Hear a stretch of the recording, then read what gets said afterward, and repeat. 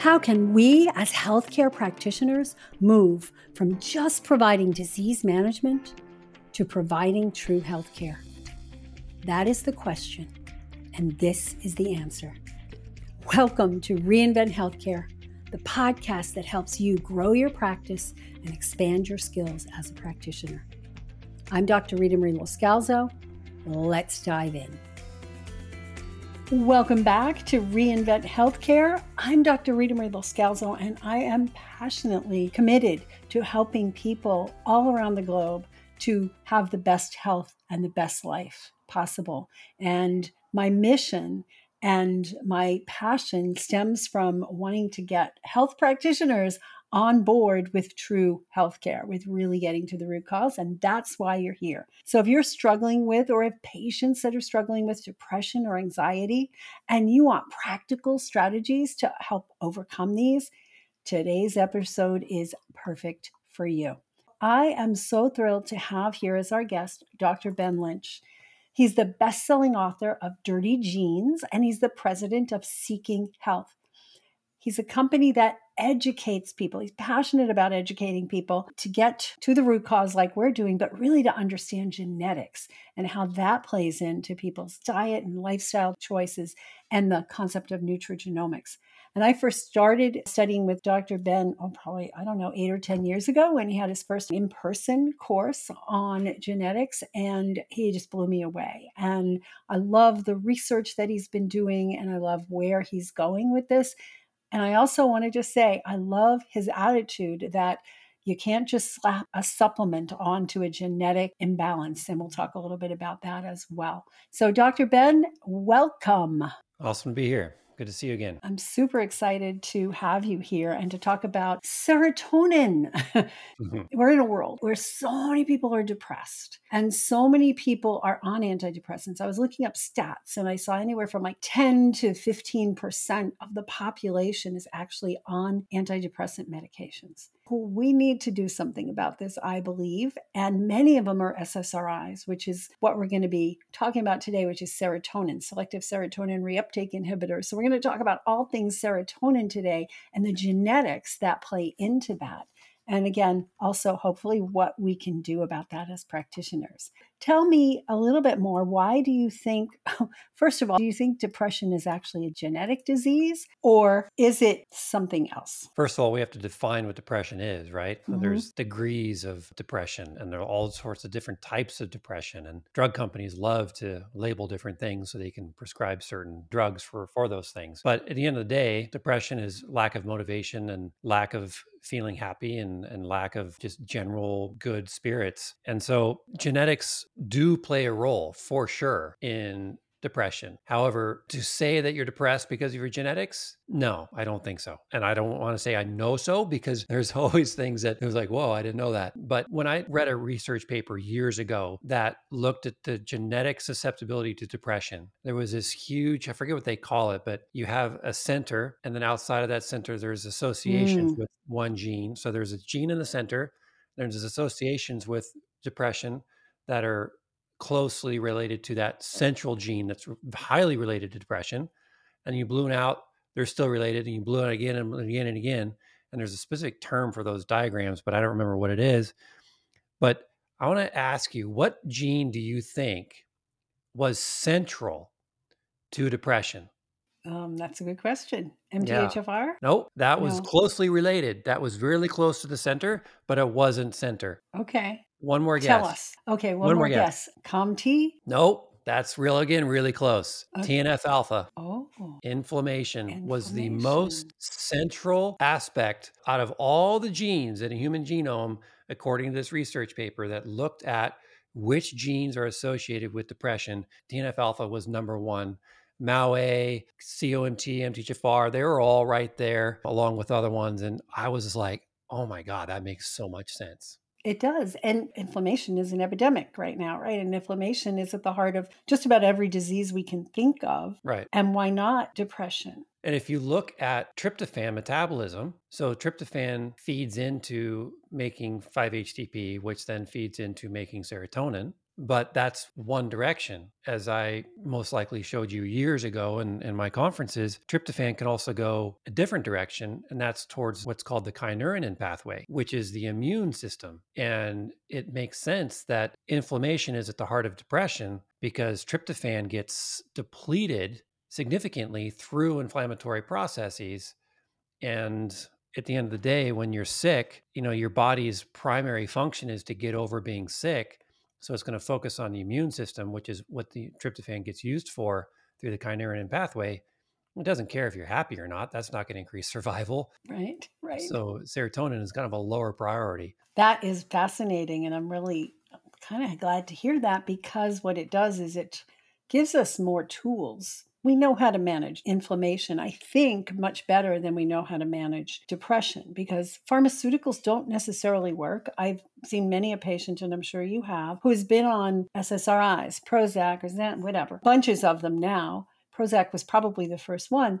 And they've been on them and they just keep increasing their doses. And then they get to a point where it's like, well, that's not working too well anymore. Let's add another one in and another one in. And then we step in and we help them with managing their diet. I remember one person who, okay, we're going to go through this slowly, but start with going off gluten and come back and let's talk. She comes back in a month after going off gluten and tells me that not only is her depression better, they wanted her to go on extra medication. She cut her medication in half just by going off gluten. And we know gluten creates inflammation. There's just so much here. So we've got this. And you mentioned serotonin, right? Serotonin and how it's created. But let's talk about reuptake, because there's things that affect the synthesis of serotonin. There's things that affect the reuptake of serotonin. So just give our listeners a little bit of a refresher on the whole uptake mechanism and how we can identify people who are at a risk of depression based on their genes. TNF alpha surely is a biggie. And if you have TNF alpha, you get much more prone to not just depression, but a whole lot of other inflammatory diseases, right? Yeah. So when you reuptake serotonin, you're pulling it out of the area where it's active. You're pulling it out of the synapse. And so if you're taking an SSRI, then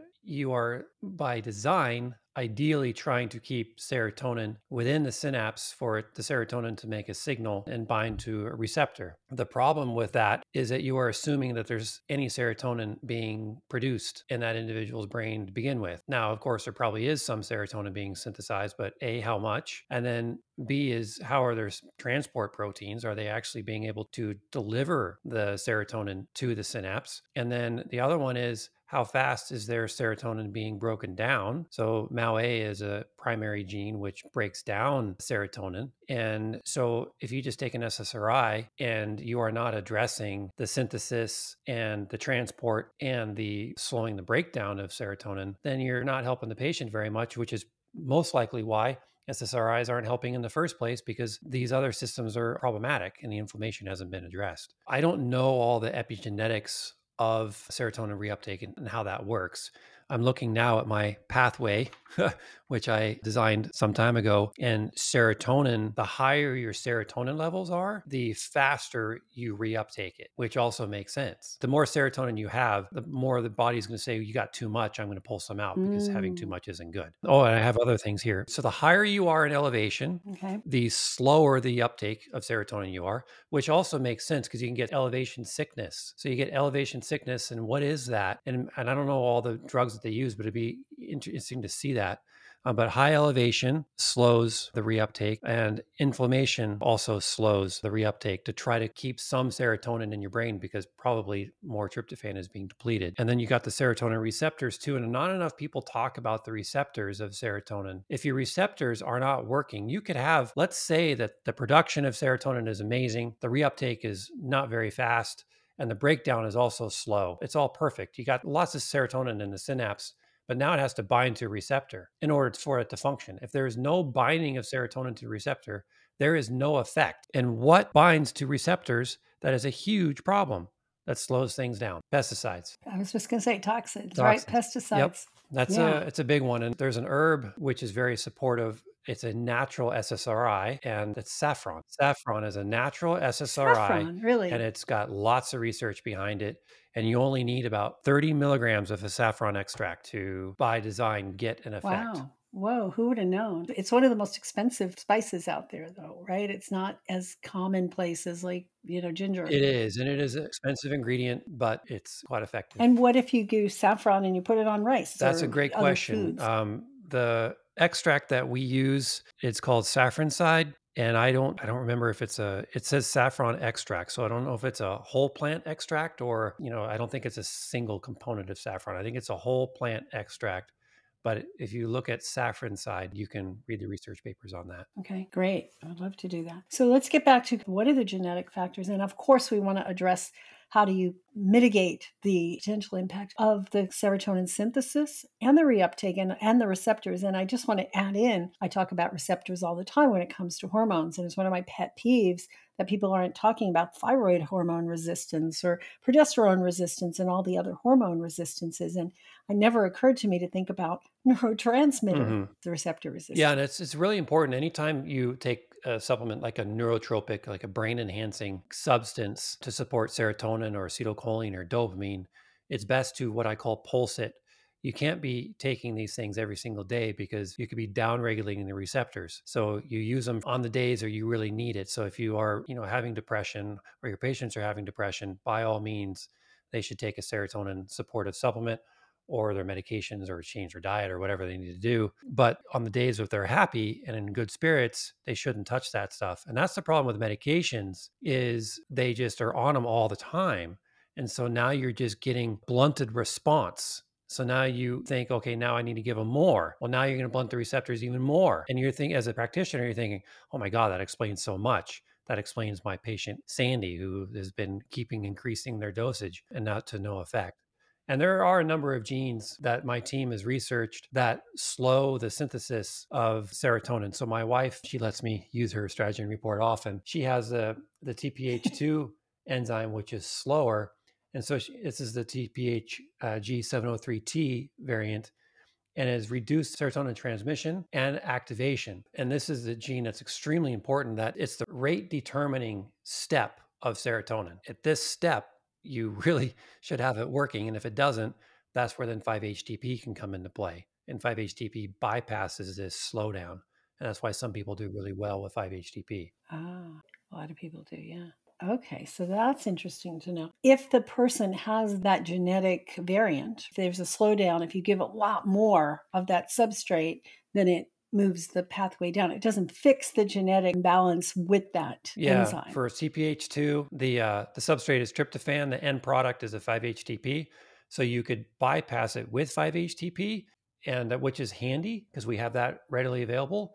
But if it's genetically slower, so like in my wife, she does very well with serotonin support on her days where she's blue. Yeah, it really pulls her out. Vitamin D supports also the activity of the TPH enzyme. So low vitamin D, when you have seasonal affective disorder in your patients, then you think, oh yeah, it's fall, it's winter, their vitamin D levels are getting lower.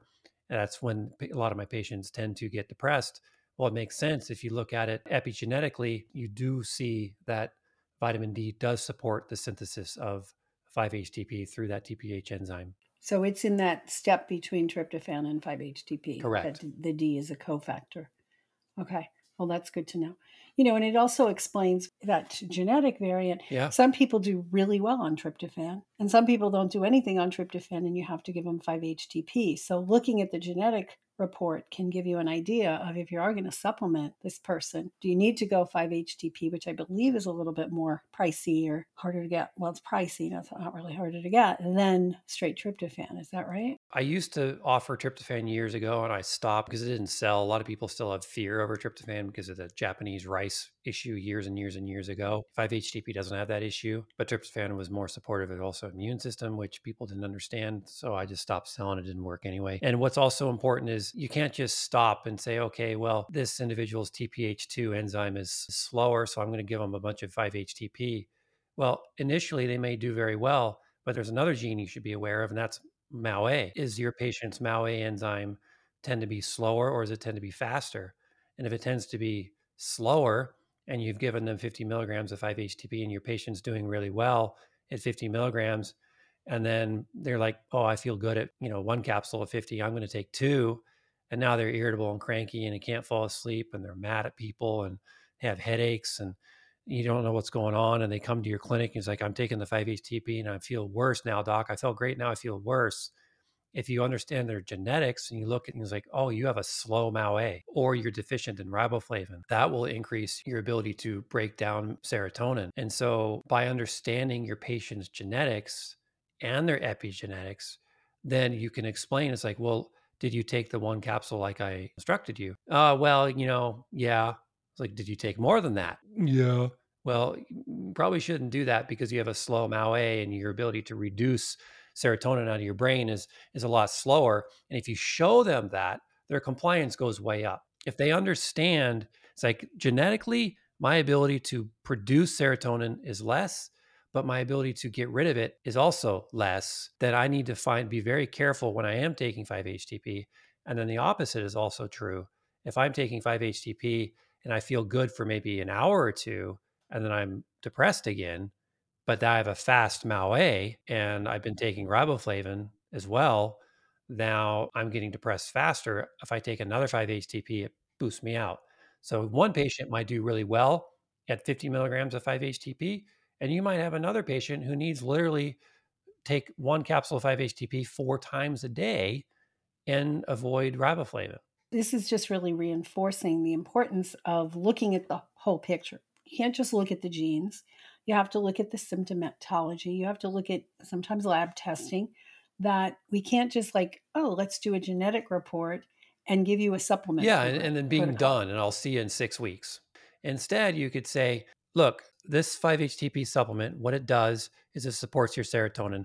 This is what you should be feeling. You should be feeling a better mood. You should be sleeping more throughout the night because you need serotonin to convert to melatonin. And so, if you're falling asleep at night, but your patient isn't staying asleep, you could also give them 5-HT before bed. And then let's say they fall asleep and they stay asleep for an hour or two, but they wake up at 1 in the morning. What do you do there? There's extended release 5-HTP that you can give them, which is actually 200 milligrams, which is a slow trickle throughout their body at night. And it really makes a big difference. But informing your patient what the supplement does and what their genes do and the epigenetic factors that are involved, it really empowers them to make a decision. Do I need to take this today? This is how I feel according to what my doctor shared with me. Yes. And the next day it comes along. Do I need to take this today? Well, actually, no, I feel good today. I don't need to take it. That really reduces a lot of headaches and phone calls that are emergent to your clinic. Absolutely. I love that because that's what I've found. I've been doing this kind of work for over 30 years. And what I find is when I explain things to people and they understand, when you eat this, this is what it does to your inflammation. When you do this or take that, this is what it does to your brain chemistry. They go, oh, I get it. It's not just here's your prescription, whether it's pharmaceutical or supplement. It's still like, here's your prescription, go do it. When they understand, they really do it. And the other thing I find, which is why I'm so fascinated and love working with genetics, is that when people see that they have a genetic tendency to a certain condition, mood, etc., they are so much more likely to do what you were going to tell them to do Right. anyway, even if you didn't look at their genes. They go, oh, I guess I better do that, or I'm going to end up with Parkinson's like my mother or whatever. So I find empowering people, that's a biggie. And that's what we teach in our practitioner trainings, is we want to empower people to Right. decide what they need when, to the extent like you're talking Yeah, and about. it's amazing the rate of compliance when you present them their genetics. The problem with most genetic reports that are out there, if you have this genetic variant, you take this supplement. And I find that as a major disservice because they lack the epigenetic controls of vitamin D, which you could say is a supplement, but it's also get your butt out in the sunlight and eat more cold water fish or what have you. And then there's smoking and caffeine and stressors and pesticides like we talked about. So let's say they're taking the 5-HTP and they're like, Doc, it doesn't work. I was like, well, what'd you do this weekend? Oh, we had a big bunch of ants. And so I sprayed pesticides all over the place. And obviously, they're not going to say that, but you need to do your sleuthing and ask what's going on in terms of pesticide use and instruct them and say, look, pesticides block your ability to bind serotonin to your brain. So you should probably not do that. Yeah, I love that. That's a great way to say it too. It just blocks her ability to bind serotonin. We already talked about that if serotonin might be causing your or is causing your depression if you've already determined that. So this is cool. So we talked about the synthesis. We talked about the Yeah, TPH2. It's the TPH2. tryptophan hydroxylase. So the TPH2, and then we talked about MAO-A and how that comes into play there, faster or slower, and that's going to affect our supplementation doses or recommendations for 5-HTP, whereas that the tryptophan hydroxylase is going to affect whether we're going to recommend tryptophan versus Right. 5-HTP or whatnot. And then we talk about the uptake Right. or the receptors, and we talked about pesticides blocking that. Are there other things that block it, and are there other things that can help improve the function of those? There are. The more serotonin you have in the brain, the more likelihood it's to bind to a receptor. So that's kind of obvious. But again, remember, the more serotonin you have in your synapse, the more likely it is that you're going to reabsorb it and pull it out of your brain. So there's a sweet spot there. Caffeine and smoking sensitize your receptors to serotonin. If your Really? patients are smokers and they are drinking caffeine, those two substances support the sensitivity of serotonin binding to their brain, which then reinforces them wanting to drink more caffeine and smoke more cigarettes. So if you show them that, you say, look, if we support you with 5-HTP, we eliminate your pesticide use, we can probably wean down your smoking habits and your caffeine addiction. But you have to do it slowly, because if you do it too quickly, they're going to get depressed. How long? What do you consider slowly? I think every patient is going to be different. There are genes involved with caffeine. There's cytochrome P450s that some people are fast metabolizers and some are slower. And then there's also adenosine receptors. So caffeine blocks the adenosine receptors in your brain. That's how it works. Caffeine doesn't actually give you energy by caffeine itself. Caffeine actually blocks the compound, which actually makes you sleepy. So that's how that works. And so everyone's different. I don't have a time frame there. There's another gene which we should talk about, and that's the serotonin transporter. So again, you need to transport serotonin. It's actually carried. So this gene is a solute carrier family 18, also known as VMAT1, which I don't know what it stands for. There's a variant when homozygous, and it's common, that increases the transport of serotonin by 370%. Yeah. Whoa. So massive. Massive. So, the more genetic reports that you look at, the more you start seeing patterns. And I don't really want to say compensations, but it's kind of a compensation. So I will say something short about genetic variations. Most genetic variations that are affecting serotonin that we're talking about have been selected for and passed down, and we've inherited. So there are biological advantages to having these for some reason. It all depends on a myriad of reasons, but there's some biological advantage because they're in us today, right? We would have been dead had there been not any biological advantage. So they've been passed along with us. But I see, remember, my wife has a reduced ability to synthesize serotonin through the TPH2 enzyme. She has a intermediate speed to eliminate serotonin. She has reduced serotonin sensitivity on a receptor, but she has a heightened ability to transport serotonin. There's things that goes back to what I was saying, compensatory genetic variations, that kind of balance and offset. Because if my wife was slow to produce, fast to eliminate, slow to bind the receptor, and slow to transport, well, then she'd probably be extremely depressed. And you might actually find that in some individuals, and they're probably really struggling, especially if they're inflamed. So much to it. So we talked about those genes. Are there specific genes that are affected or that affect reuptake? That's where all the drugs are targeting them. There are. So there's the SLC6A4 is the gene that works on serotonin reuptake. We do not report in my genetic report strategy. We do not report that. And I don't remember why offhand.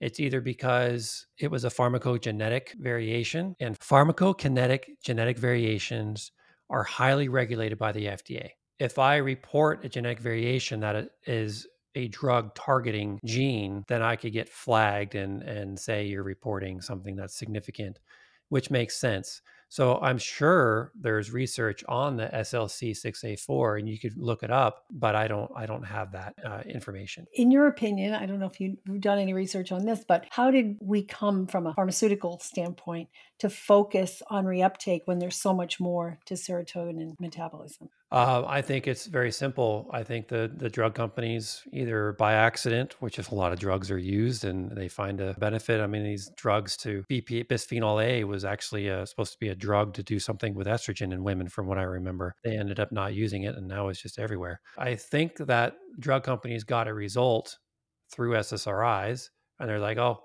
let's just block the reuptake and we're good. And we're good. Um, Stop you there. know, and we'll just stop there and Hmm. why invest more dollars if they're getting a result? And it's unfortunate that they don't look at the nutrition, because when you look at the nutrition and vitamin D and its significant importance of the tryptophan hydroxylase gene, and then you have things like daylight and vitamin B6, which is heavily becomes a problem in women on birth control. B6 deficiency in birth control is a problem. And so, if you have a woman who's on birth control and she's depressed and she has this genetic variation and she has low vitamin D levels, you could give her 5-HTP, but if she's deficient in B6, she's not going to convert that 5-HTP to serotonin. Remember, 5-HTP doesn't equal serotonin. 5-HTP is a substrate to make serotonin, and you need the dopamine decarboxylase gene to convert 5-HTP to serotonin, and that requires vitamin B6. Doesn't it also require C and copper? It could, yeah, but on my diagram, I don't have that. It does sound vaguely familiar. It's food and supplementation versus a drug. And of course, food and supplementation are not patentable. So, No, no. like a drug which might cost $150 a month to take, these things are pennies to the dollar to take. And Yeah. they're actually fixing a problem versus supporting just something that I think creates more of a problem and creates that dependency, right? Well, it is a total dependency, because what happens if your patient stops taking an SSRI? They're going to get depressed again. There's no long term benefit to that, because all it's doing is it's forcing the prevention of the reuptake. That's it. It's not supporting the synthesis or the binding or anything. And then you could say, well, saffron isn't either. Well, you're right. By just taking saffron, you're not supporting the patient's long term gains either. There's some that they call them green allopaths in school, which I never liked that term, but they're essentially right. If you're not a fan of an SSRI, you don't just switch to using saffron, because you're still not treating the underlying cause of the patient. You have to look at the whole picture. When I formulate supplements, I look at the synthesis, the transport, the binding, the reuptake, and the breakdown. I look at all five of those, and I look at all the enzymes that are related to it. And I look at all the epigenetic factors, and I look at all the nutrients and cofactors associated with it. And I think, okay, how can I put all these things into one formula and make it work? And so that's what I do when I make, our serotonin nutrients, our dopamine nutrients, and our optimal focus, which is for acetylcholine. So I look at all those things, because acetylcholine is a separate subject, but acetylcholine is rapidly degraded in the brain through inflammation as well. So if you just give a patient choline to support their acetylcholine, they might get a benefit for literally in only half an hour to an hour, and then they're already out of touch again. Their memory sucks, their focus sucks. Yeah, because the breakdown's too fast. As practitioners, yeah, I love that. Well, I know you don't like that term, but I use that term when I'm saying, look, I went to this functional medicine, or I went to this naturopath, and they just did a bunch of tests and hand me a bunch of supplements. And looking for this, for that. We get a lot of people who come to us and say, so what herbs do I give people for hot flashes? What herbs do I give people for anxiety? And I'm like, it doesn't work that way. It's not a Hmm. this for that. It's not allopathic. We have to figure out what the imbalances are, figure out what's causing the imbalances.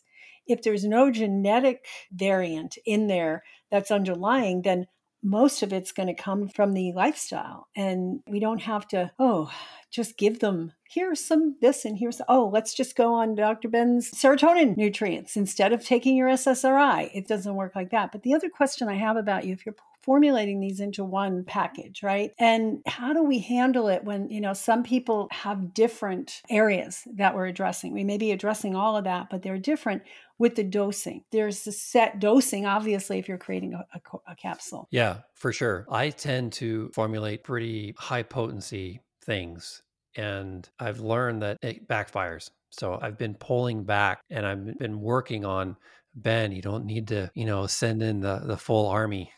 Just Right. reduce the potency.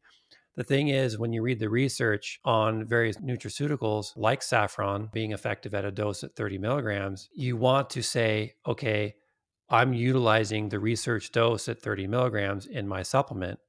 You say, okay, I've done that. And then the research dose of, say, 5-HTP is 50 milligrams. Okay, I've done that too. The research dose of B6 is X. I've used that.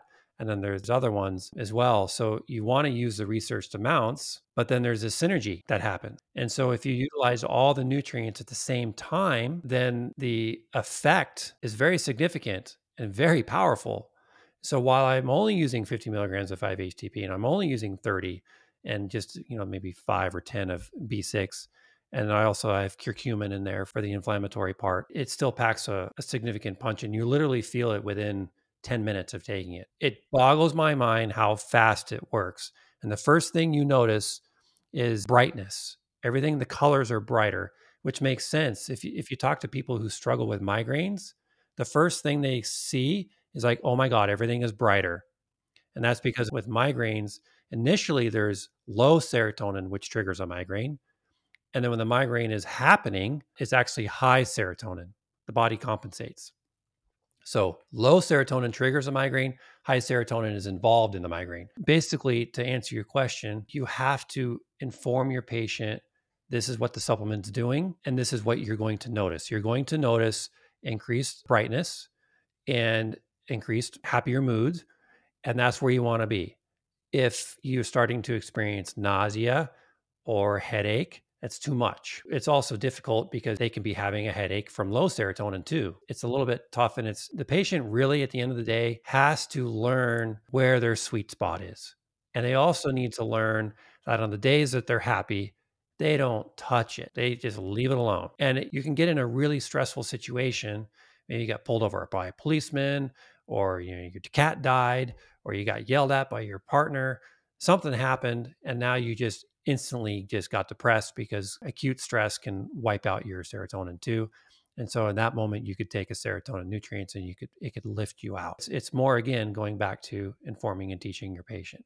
Right. Teaching them to be empowered. Last question on that, because I'm a big fan of the minimum effective dose. What is the minimum effective dose? But when we're dealing with a 90-pound woman or a 250-pound weightlifter, they're going to have very different minimal effective doses. How do you handle that? And I don't formulate. I like to get individual nutrients like this powder and this powder and this Right. powder and just have them play with it until they find the right dose, which could take a lot longer, right? If they take your serotonin nutrients and they get immediate results, they're not going to be patient with that other. So you take the serotonin nutrients and you can open the capsule and you just use a little bit. So that's one route. And even if you're a 90-pound woman, you could still have significant nutrient deficiencies, and you could have significant inflammation, and you could have significant underlying genetic variations. So they might need the entire whole capsule. And you could have I'm 220 pounds and I do very well. I think this is a one capsule serving. I do well on one capsule. If I took two, it'd be a problem. And another one is Optimal Focus one. That's a 3 capsule serving. I'm 220 pounds. I take one capsule and I'm fine. I'm good. I'm locked in. If I take 3, it's too much for me. But even though that's the suggested serving size, because once again, those are the researched amounts. So I hear what you're saying. I do like the individual nutrients as well. But I've found with especially neurotransmitters that synergy is extremely important. You need to support the production, the transport, the binding, and the reduction of the breakdown. And if you do that, the effect is wow. It's fast and it's impressive, and the compliance is really good. Say I decide I want to try your supplement. I'm not depressed. I don't have lack of focus. I'm totally fine in that area. If I take it, will I notice some negative effects? Yes, absolutely. I want to create a tool at some point that's a spectrum. That's like like a protractor. You got that, it's shaped like this, and then there's degrees. And if you have the perfect level of serotonin, it's right in the middle, and you got great mood, you got great blood clotting because serotonin is involved with that, which is confusing as all get out. And then you've got bowel movements and other things, good libido. If you take too much serotonin, you're going to get nauseated, you're going to get pukey, you're going to have loose stools. your libido is going to go to hell, and you're probably going to get a headache. And it's good to know those things. And you inform your patient, look, you take serotonin nutrients and you have a great mood, your head feels fine, your eyes are bright, your bowel movements are fantastic. Perfect. That's where we want you. In the event you're taking it, now you're experiencing loose stools, you're getting headaches, your libido is kind of you're taking too much and back off. Maybe you don't need a whole capsule, maybe you need half. So try half. And they're going to say, well, when do I need it? Well, you take it when you're depressed, and you take it when you fall asleep, but you wake up way too early in the evening. You say you fall asleep at 10 o'clock at night and you wake up at midnight or 1 o'clock. Taking it before bed would be a good time. Constipated, probably should take it. If you're struggling from migraines, you probably should take it before, not during. During would be bad. Let's say they got confused and they took the serotonin nutrients when they had a headache, but it was a headache that was involved with high serotonin. Lithium blocks the binding of serotonin to, I think, the transport proteins or the receptors. So it's good to know an antidote. I call it an antidote. So by giving lithium orotate 5 milligrams to someone who's been giving serotonin nutrients, you can antidote some of these side effects. Kind of like niacin is to the methyl groups, Exactly. right? The opposite is also true. If you work with a patient who's having a panic attack and you give them lithium orotate and you pull them out and they get all happy and they're like, wow, that really helped me a lot. And when something really helps a patient, what do? They take it again. They take more. Lithium really helped me. They take lithium when they're fine. They took it when they had a panic attack. They felt great. Now the next day they feel great and they take lithium because it made them feel great. Well, they forgot that they had a panic attack. Now they're depressed. Huh. Then you say, no, you don't take lithium when you're fine. You take lithium when you're panicking and anxious and stressed out. Now you take the serotonin nutrients to pull you out. It's fun to teach patients like that because they feel like, yeah, I got I'm this. empowered. And they don't have to think like I'm buying this bottle of supplements. So I'm going to be doing this for the rest of my life and the cost and the inconvenience. And they go, I'm going to take it when I need it. And I know how to Right. tell when I need Yeah. it. And it's very important that they take it when they need it, because if they take it when they don't need it, then it's a problem. And oftentimes, doctors, we all get stuck. If a supplement has helped a patient, that's where we leave it. Methylfolate really helped you. Your homocysteine levels are good, your mood's good, your cognitive abilities are good. But I don't know what your headaches are associated with, your irritability, your tingling in your muscles, your nerve pain, your runny nose.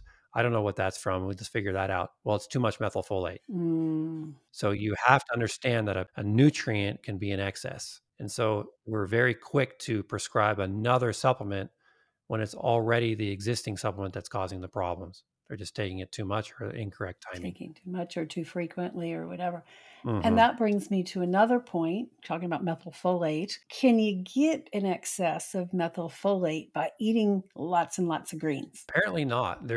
And I don't know the mechanism behind that. I'm assuming it's the folate transport proteins that are binding the folate coming out of the intestine and bringing it into the body, and then somehow there's a feedback mechanism that tells the body to stop bringing that folate in. We have enough, just like in the body. If you have sufficient serotonin levels, there's a feedback mechanism that tells the dopamine decarboxylase gene to stop making more serotonin. There's feedback inhibitors all over the place. So I'm assuming that that's going to be the That same might way be in, why. in terms Plus, of, it's dose dependent too, right? Because you're not going to, well, you get a lot in food, but it's like it's all concentrated into this one little capsule. yeah. And then how good is the digestion? How well are they chewing? How good is their villi and their intestine? So yeah, there's multiple factors there. Cool. Well, this has been amazing. Is there anything you want to leave people with as a parting message? If there's moments where you felt overwhelmed in this, that's totally okay. I've given myself many a headache studying this stuff. So I'm happy I passed that on to you. It's very tough stuff, and it's stuff that we should have learned in medical school, but we didn't. And it's exciting to learn it. And I just encourage you just to start using it. And the more you start using it, yes, you're going to make mistakes, but a doctor, you make mistakes all the time. And at the end of the day, it's called a practice anyway. Practice makes perfect, but at the end of the day, we'll never be We're perfect because still the all human body practicing, right? it's still we're still practicing. Just dive in and give it a go and just start with one thing, and you're going to just keep learning. So Strategene is our genetic report if you want to dive in full circles with that, and we have good videos and a whole course on how to learn it. Great. Great. And you have the Dirty Genes book is more, for the lay population. Do you have any Yeah, and other? it's Dirty Genes book is simple, but it's also still very informative. So if you want to just get your toes wet and learn about it that way, Dirty Genes is a great beginning. I do recommend the Audible version, so you can just listen to it. But then you want to get the paperback at some point. In the appendix, we have a very thorough list of laboratory analysis and tests to use, and I explain what the markers mean for various different genes, and so you learn a lot through that. That's awesome. I know you were working on, I don't know if you finished some sort of, was it a book or was it the products that you were working on when I checked in with you last fall? Yeah, so serotonin nutrients is out now and it's helping a number of people. It's been well received generally. Some people are complaining of looser stools, and that is something that you need to be mindful of because serotonin is primarily in the gut, right? So it does support gut motility.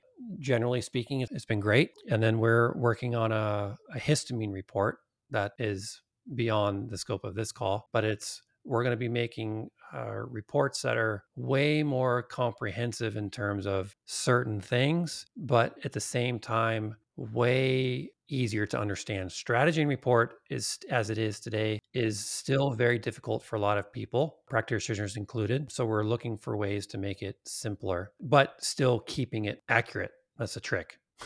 So the histamine report will be coming out for that. Awesomeness. We'll have all the links to everything on the show notes page so you guys can refer. And, it's really important to study this and to do the research. And thank you for doing a lot of that for us, but we still have to understand it. It's not like you can say, oh, well, Dr. Ben Lynch said I should do this, so therefore I'm going to do it. No, you want to understand each individual person that you're working with because it is different. I mean, we're epigenetically, genetically, we're all unique and we have slightly different approaches. It's really empowers your patient and you in your clinic because when your patient walks in and they're taking SSRI, or let's say they're taking the serotonin nutrients, and the patient comes in and is like, wow, doc, this is really helping me. Fantastic. That was Sally. And then Harry walks in, doc, I'm taking serotonin nutrients and this is happening. I'm feeling like this. You can know exactly what's going on and you can figure it out. Whereas before, you would just kind of panic and like choose a different supplement and you're kind of guessing, but you don't let them know you're guessing. It's like, oh, yeah, you should try this one. It's not really try this one. It's like, okay, well, you ask a few questions and you make some adjustments, and then they go home and they shoot you a quick message and like, yeah, doc, that worked. Thanks. I'm good now. I realized I was just taking it on days I shouldn't have, or I reduced it to half a capsule or what have you, or I was taking 5-HTP with it. Some people do that. There's like, oh yeah, I took my SSRI today and I took a serotonin nutrient. So like, whoa, don't do that. Absolutely. Absolutely. That's great advice because I always say when something doesn't work, it gives us just as much information as when something Yes, does work, that's right. right? I was on this drug and it didn't work. This drug caused me to have this. Oh, this drug worked well. If we understand the biochemistry, which is, I think, super critical for everybody to do, is to all as practitioners need to understand the biochemistry. Then you can go, oh, well, that didn't work and that affects this pathway. This did work. Therefore, here's some of the interventions or things I can And I would suggest. be very mindful with the language when you're talking with your patient about something like this, and say, don't apologize. So let's say you prescribe them serotonin nutrients and they come back and they're like, doc, I had the worst migraine. It's like, whatever you gave me didn't work. You're like, well, I mean, in that situation, it's like, well, I'm sorry that you had a headache, right? You don't say, I'm sorry I gave you serotonin nutrients. Right, I'm sorry you right. experienced a headache. However, that is a useful information to know. Here's what happened. And you explain the mechanism behind it, and they listen, and they're like, okay, so that's too much serotonin. So how do we deal with this? And we work on it this way. And you make some changes and say that's still very useful information. While it wasn't fun to go through, that information is a piece of the puzzle. So it's very handy to have multifaceted understanding of serotonin pathways and all the other pathways, because when you know that, you can make the changes and you're confident in your new recommendation or your altered recommendation. I wouldn't say altered, your tweaked and improved The tweak. recommendation. Yeah, I like that word tweak. I like to tweak things. Yeah, that's awesome. Well, thank you so, so much for being here and appreciate your knowledge, your breadth, your unrelenting interest in research and figuring these things out because it makes it so much easier for the rest of us to just learn from you. And if you haven't already learned from Dr. Ben Lynch, I would head out to his website. Seekinghelp.com is the supplement website.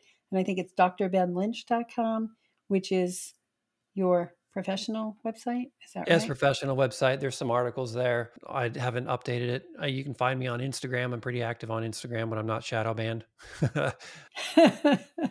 And I respond to a lot of comments from people, and I learn a lot from DMs and from talking with people on Instagram.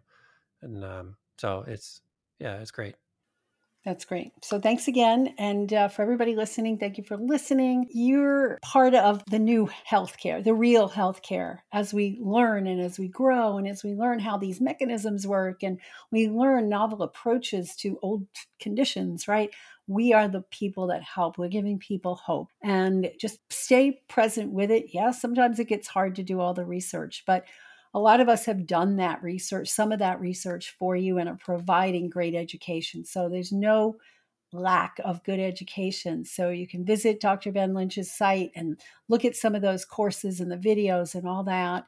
We have inemethod.com. You'll learn more about some of the stuff that we're doing in the Institute of Nutritional Endocrinology. And then keep learning and keep being passionate and apply this lifestyle, diet, nutritional supplements, and then also the genetics and the lab testing. And with all that, you're equipped to help people as long as you understand what's going on in there, right? You understand the biochemistry. So thank you for being here. And until next time, shine on. Thanks for listening to Reinvent Healthcare. We are part of the movement to change healthcare for the better. If you liked this episode, leave a rating and a review. And for more resources to support you in growing a thriving and fulfilling practice, visit our website at inemethod.com.